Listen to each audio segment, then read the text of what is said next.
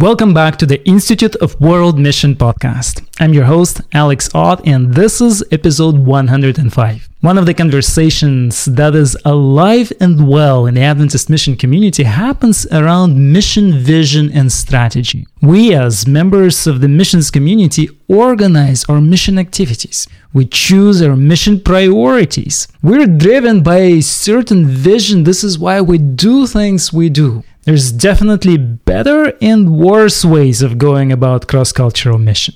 This can be true on a personal level, on a level of a nation or a region, or even on a global level. What we want to see is that every missionary, every missional member, every pastor and administrator who has a responsibility to make decisions about cross-cultural mission, basically all of us, that we would be steeped well into this conversation. We want to strive towards the best ways the Lord would have us to use to do cross-cultural mission. To accomplish that, we invited Gary Krause, Director of General Conference Office of Adventist Mission, who also happens to be a cross-cultural and global leader in the Adventist Church. He's also a missionary trainer, and a mission scholar. We invited Gary to have this particular conversation, the conversation related to mission strategy and vision. Today, Gary interviews Rick McEdward. Rick serves as president of Middle East and North Africa Union. He has a rich intercultural service background, having lived in multiple countries in Asia, also Middle East and North America. Together, Rick and Gary touch on several key aspects of a comprehensive mission framework. With that, let's transition to the interview. Welcome to the Institute of World Mission Weekly Podcast, a show for Adventist mission enthusiasts striving to live, serve, and witness cross-culturally. Visit us at iwm.adventist.org/podcast to view this podcast show notes, links, and previous episodes. Institute of World Mission is your partner in the mission field. Hi, Rick. It's good to be able to talk to you again from a long distance, but on a subject that both of us are very, very committed to and interested in. Great to be with you, Gary. Thanks. To get the ball rolling, Rick, I want to read a statement that Michael Baer wrote some years ago, and he said, I once asked an Indonesian Christian why the country had become so predominantly Muslim. She said that when the Western Christians came, they built missionary compounds and missionary churches and expected the Indonesian people to come to them. The Muslims, on the other hand, came as traders, farmers, merchants, and business people, and simply lived among the natives. Today, Indonesia is the world's most populous Muslim nation. I wonder how different it could have been. When you hear a statement like that, how do you respond, Rick? You know, that's just an incredible and impacting statement. You know, you and I have traveled in Indonesia together, and we see it all around us. But that statement just puts a pin on the map that says, where did we go wrong? Relying on maybe professionals, maybe not taking seriously the incarnation of Jesus, who came into this world as an everyday citizen, learned, grew up, and was one among the people. And man, what a difference it is. And I don't know how it strikes you, Gary, but for me, it just feels like sometimes we sit in the back of an auditorium looking at somebody speaking up in front of an audience, and how easy it is to disagree with them, to not identify, and how easy it would be not to really take a message as seriously. I say, praise God, that many have become faithful Seventh-day Adventists through the years. But what would it be like if every Adventist were to take the gospel into their workplace and become, as Paul the Apostle, a tent maker for the kingdom, just making it come alive through their daily life? Now, that's total member involvement right there. Exactly. And, you know, when I look at our mission strategy historically, I think often we've thought in terms of how can we attract people to come to our events to listen to what we have to say? And so it's very much focused on, we're going to have this seminar, we're going to have this Bible study, we're going to have this meeting, and we'll send out our leaflets or our advertisements and want to ask people to come to us on our terms. This statement encourages us to think differently. Absolutely. The whole essence of the missionary mandate, as we see in the story of Abraham, was go. And we see it in the New Testament too, go. So if we are going to go, then we have to think of it being a little bit more, instead of having something to send out leaflets. Inviting is good. And I don't want to criticize. I'm not here to criticize various methods, because God uses everything. But there is definitely a missional mandate that says we ourselves have to cross barriers so that we go to other people. Yeah. So it's not either or, it's both. Right. That's right. Yeah. So let me ask you another question, Rick. When I look at you, I see you, on one level we're friends, we've been work colleagues. On one level, you're Dr. McEdward because you did some study for your DMin. On another level, you are Pastor McEdward because you're a pastor. Then you are Rick, who sits in the pew, who's a church member.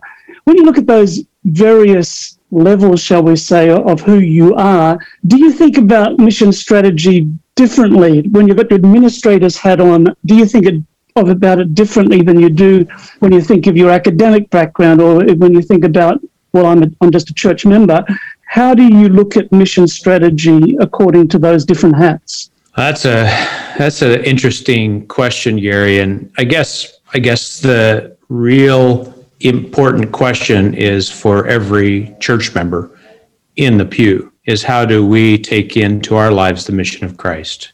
I don't look at myself ordinarily as an administrator or an academic or anything like that. I look at myself as a common Christian that's been given a specific role in the task, and we all share in that. And the task that Christ gave us isn't for pastors. It includes them. It isn't for administrators or professionals or academics. The task is for every Christian. Come and follow me, and I will make you fishers of men. That small group of fishermen were anything but an academic or a pastor at that time. So Jesus actually gives the gospel commission, I think, most readily, most accessible to the everyday person who has decided to follow Jesus. We've forgotten that. Somehow we have said we can go to church, we can pay our tithe, and maybe we'll leave the disciple making or the evangelizing to others. And I think that that's a mistake, that we belong to a priesthood of all believers. Thank you for that, Rick. Now, you refer to the task that Jesus has given to us. Now, it's interesting that when we look at it in the Bible, there's no record of Jesus setting out kind of like a statement of, this is the strategy that you will use when you go to make disciples. There's not a whole lot of detail there. There's no academic paper on the mission strategy as he sees it, but rather it seems to me that what he gives us are stories about mission and then the example of his life. So when we look at the stories he told, when we look at the example of his life, how would you describe Christ's mission strategy? Jesus did a whole lot of healing, casting out of demons, teaching. He used parables and different avenues of communication that the people would understand. But I think his most important strategy is in Matthew 28, 18 through 20, where it says, make disciples. We kind of know that verse by heart, but the only command in that verse is to go and make disciples. And so I think all mission strategies are predicated upon making disciples who are free from the inner guilt, the inner torment, the all of the other issues of life, the shame and the concerns and the burdens. And Jesus is making us free and wants to give us joy. And by giving us joy, don't we want to share it? So the greatest mission strategy is having Him in life. We want to see the Holy Spirit lead, but mission strategy is basically predicated on making disciples along with the congregations that go with those, a community of believers. The other side, understanding the people that you're among. Who is it that we work with? Sometimes we think mission strategy is kind of a one-size-fits-all. And I think that, like other things, that's a mistake. We can make blanket strategies as long as they're contextualized, they're appropriated locally. Okay, so I'm going to come back to the Matthew 28, but I want to build on what you just said there about different contexts. So I know that you have served for many years in Asia. You've pastored and planted churches here in North America, where I am at the moment, and also you're serving currently in the Middle East, and you're obviously in Beirut, Lebanon at the moment. So what lessons have you learned in these different contexts for mission strategy? Now, you say that we need to contextualize. So is the strategy different in Asia than it is from New York City or it is from Beirut, Lebanon? Do we just preach the gospel and let the Holy Spirit care for the rest? I grew up in Seattle, one of the most unchurched cities in America. We spent time in Sri Lanka, which was largely Buddhist and Hindu. We lived in the Philippines, which was Catholic, and here, where in the Middle East, North Africa, it's largely Muslim background. So yes, the mission task is the same but different. Definitely, there are personal and even corporate things that we could do that may look similar. But I think you have to understand the people. You have to understand where a Buddhist is coming from in order to communicate in a way that he can make an educated response to. I don't think God ever called us to mission to just communicate something over and over again. He called us to communicate in a way that somebody's going to understand it. And having that is really significant if we can communicate in a way that can be understood. Now, what about fellow church members who would say, look, in doing that, you're really compromising the message? The message is the message. So aren't you watering it down for different people groups? I don't at all think that we should take away anything from the message. It should be Christ-centered, should be focused on the full message. But I don't think we are doing a service to others if the message we're sending has so much static in it that it cannot be understood. And that message should give the greatest part to who God is, to His love, His power, His truth, His grace. And if people in looking forward to the second coming don't take in those pieces and a Christ-centered message, then basically what we've done is we've bypassed communication in order to make it easy or even redundant, cookie cutter like. So do we see any examples, say, in the New Testament of this actually being done? Well, the one right here in Lebanon was the Syrophoenician woman. There are stories like this all through the New Testament. In fact, you could just go story to story in Matthew chapter 8 and 9, one of my favorite sections of the New Testament. And you go section after, just story after story, and you think, man, Jesus met this person where they were, and He knew it, and He touched them. He taught this. He cast out this demon. He did this and this. And each one of those stories represents a powerful moment where in a very intimate way, Jesus met somebody where they were. And when He met them where they were, He uncovered the scarred heart. He touched them, and He released them from everything that they'd been through. Beautiful. And we see people such as the Apostle Paul following Jesus' example. So when we see him talking to his fellow Jewish people, he talked in a very different way than when he was talking with the pagans. Just totally not a different message at the core, but a different way of expressing it. Actually, Paul in his message in Athens versus his other messages, say in Jerusalem, expresses himself in such a different way that he was attempting, like all witness, to do the impossible by making himself somehow available within the language of the people. Yeah. You think of what Jesus did with Zacchaeus.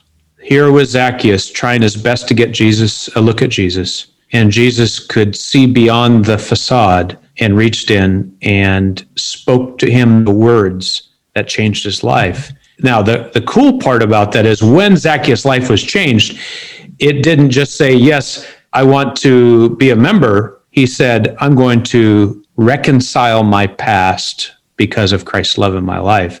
And that shows that believing is not just a mental exercise, that believing is an all-of-life exercise. Excellent. I want to circle back to Matthew 28 and what we call the Gospel Commission. And there's a post-colonialist theologian who actually comes from Sri Lanka, where you worked for many years, R.S. Sagaripharaj. And he talks about the fact that really Christians weren't taking Matthew 28 as something as applied to them until probably the 18th or 19th century with people such as William Carey. And up until that stage, it was almost like dismissed. That was something for the apostles. And even the reformers, John Calvin and others, didn't really see that we had been given a mandate to go to all peoples. And when you look at the history of the Adventist Church, we had a similar sort of thing where in the early days, we thought that the Gospel Commission was basically saying to reach from the east coast of America to the west coast of America. That was our mission field. And so the question I'm building to is, how do we get to that stage of where we're focusing more on maintenance than we are on mission? How do we fall into that trap, and what can we do about it? Studies have shown that about 95% of all financial resources from the Christian Church of North America are spent on maintaining itself, buildings and salaries and properties and upkeep and all of this. And it just seems like it's so easy to be drawn in. And I think the only spiritual answer is to day by day read the Bible. And I would even say, especially the Gospels, and simply to continue to ask myself the question, am I living in obedience to this? Whether I'm a church member or a cross-cultural worker, am I living in obedience to this? Am I willing to say that my mission, which is Christ's mission, is something more than something that the church does, that it becomes my mission?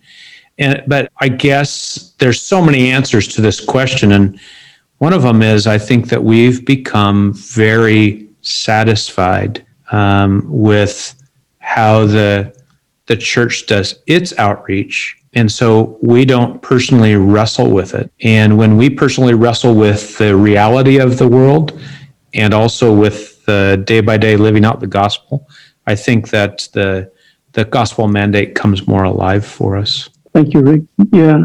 So when we look at the Great Commission, it was neglected for quite a while. We didn't see it as applying to ourselves as Christians until relatively recently. But now we kind of almost take it for granted, and we don't see how revolutionary it was. So I'm thinking of the wider context of the Roman occupation at the time and the Peace of Rome, and how there was the emperor cult, and how Rome was actually seen as having a divine commission to extend its power to all peoples across the world. And then Jesus comes along and says, the real commission is to spread my good news to all people. And I just love that this small group of 11 disciples are given this mandate, which is not about power and might like Rome, but it's the good news of love and compassion and grace. But sometimes we've diminished that, Rick, too, and we've looked at it mainly as go and baptize people. Give us a proper understanding of what that passage means. There's 4 verbs: go, baptize, teach, and make disciples, but only make disciples as a command. The other ones are as you are going, as you're living, as you're doing your life, as you're teaching, as you're baptizing, you must make disciples. And so I think that the going part and the baptizing part are assumed as part of our walk, our daily walk, and that every person should be part of it. But I want to pull out an illustration. You talked about the Roman era, and one of the interesting stories, a couple hundred years after the apostles, when the church was in heavy persecution, looked at a very segmented part of the population, looked down upon, persecuted, somebody that the church was not looked favorably upon by society. It was small, but during a large epidemic, a pandemic that swept through and people were dying, what did the church do? It said, we will treat the sick, we will bury the dead, when nobody else would do it. So the church, at risk to itself, jumped in and cared for the sick and the dying. And it created such a positive sympathy for the church that others said, if this is what these people will do, I want to join them. And I think that is a significant moment, and it's very similar to what we should be doing all around us in communities, whether it's during a pandemic or whether it's during other moments in a community when there's a need. And I think that Jesus, first of all, ministered to people. He didn't hold himself separate. He got his hands dirty, and he set the example for us to do that. And as we do that, as we show God's love contagiously, that his joy will take over, and it will be much more part of those who choose to follow him. Exactly. Yes, it's fascinating to look at some of that early history and how basically when the plague hit the cities, the first people to leave for the safety of the countryside were the pagan priests, and it were the Christians who remained inside there to tend for the sick. And as you say, that made an impact. And it was Christian, it was Jesus, of course, who brought the dignity of people, human freedom, that we should treat people with respect. When we look at today, a lot of the social justice movements that are going on, and even today, as we see the Me Too movement, which is looking at how we sexual aggression against people. Well, that was accepted back in Roman times. That was the role of. You had every right to exploit people if you were a Roman aristocrat. There was no problem with that. But it was Jesus who came and brought a different perspective to things. And so thank you for that reminder, because as we look at our mission strategy, we do need to make plans. We do need to pray about where we place resources, where we put our emphases, all that sort of thing. But the bottom line is what you've reminded us of, that it's all about showing the love and compassion of Jesus Christ. Absolutely. That's the essence of who we are. And it's the most needed part of our church today, is for every member to take that up. Rick, when the Global Mission Initiative began for the Seventh-day Adventist Church in 1990, it started us thinking more strongly about people groups rather than just geography. So prior to that, we tended to think about an unentered country rather than an unentered people group. So in your work, in your mission work, how important is it in our strategy to think about people groups rather than just geography? Well, we have a people group here in Mena that's 40 million population. It straddles 4 countries, and there has never been an Adventist church in that people group until this year. Wow. We have now the first ever church planter, Global Mission Pioneer, and during the pandemic, his work was basically shut down, so he went on Zoom, and now he's got people meeting in 4 different countries that all belong to his people group. And when I look at that, I say, this is remarkable that we haven't seen that within a country there can be ethno-linguistic people groups that are not central to the majority of the people. So they may be smaller or even the largest, but our church tends to go on the easy path instead of the difficult one. We have another one in another country where an opening just came up, and we're writing a proposal for sending a church planter to a new area where there's 1.2 million people that we've never had a Seventh-day Adventist. And the people group thinking is basically identified as where an ethno-linguistic people group exists that does not have the ability to witness or reproduce its own dynamic witness within its people. So we try to support from the outside with those things. Terrific, Rick. You've finished us off there on a very nice, tangible example of mission strategy on the ground, because we still face tremendous challenges in front of us. But Matthew 28 reminds us that we can go because we are going in the one who has all authority in heaven and earth. So thanks, Rick, for sharing with us today, and may God continue to bless you and your team and the people there in the Middle East, North Africa Union where you're working. Thank you so much, Gary. It's great to see you. Bye. Now that you've listened to the interview, what critical aspects of a mission, vision, and strategy are your personal takeaways? Simply jump to the webpage where we published this episode, the link you can find in the show notes, and once there, share your answer, your personal answer to this question in the comments. So the question again, what critical aspects of a mission, vision, and strategy are your personal takeaways from this interview? You can also just simply write me at otta@gc.adventist.org. Besides the answer to this question, we welcome your suggestions, questions, or any kind of feedback. To conclude, don't forget to check out the upcoming webinars on the IWM website. Again, the link is in the show notes. You have a chance to register in advance to the kind of training that you feel you have most interest in. We at IWM are looking forward to seeing you there in person. For now, I say, my name is Alex Ott, and I am looking forward to seeing you next week.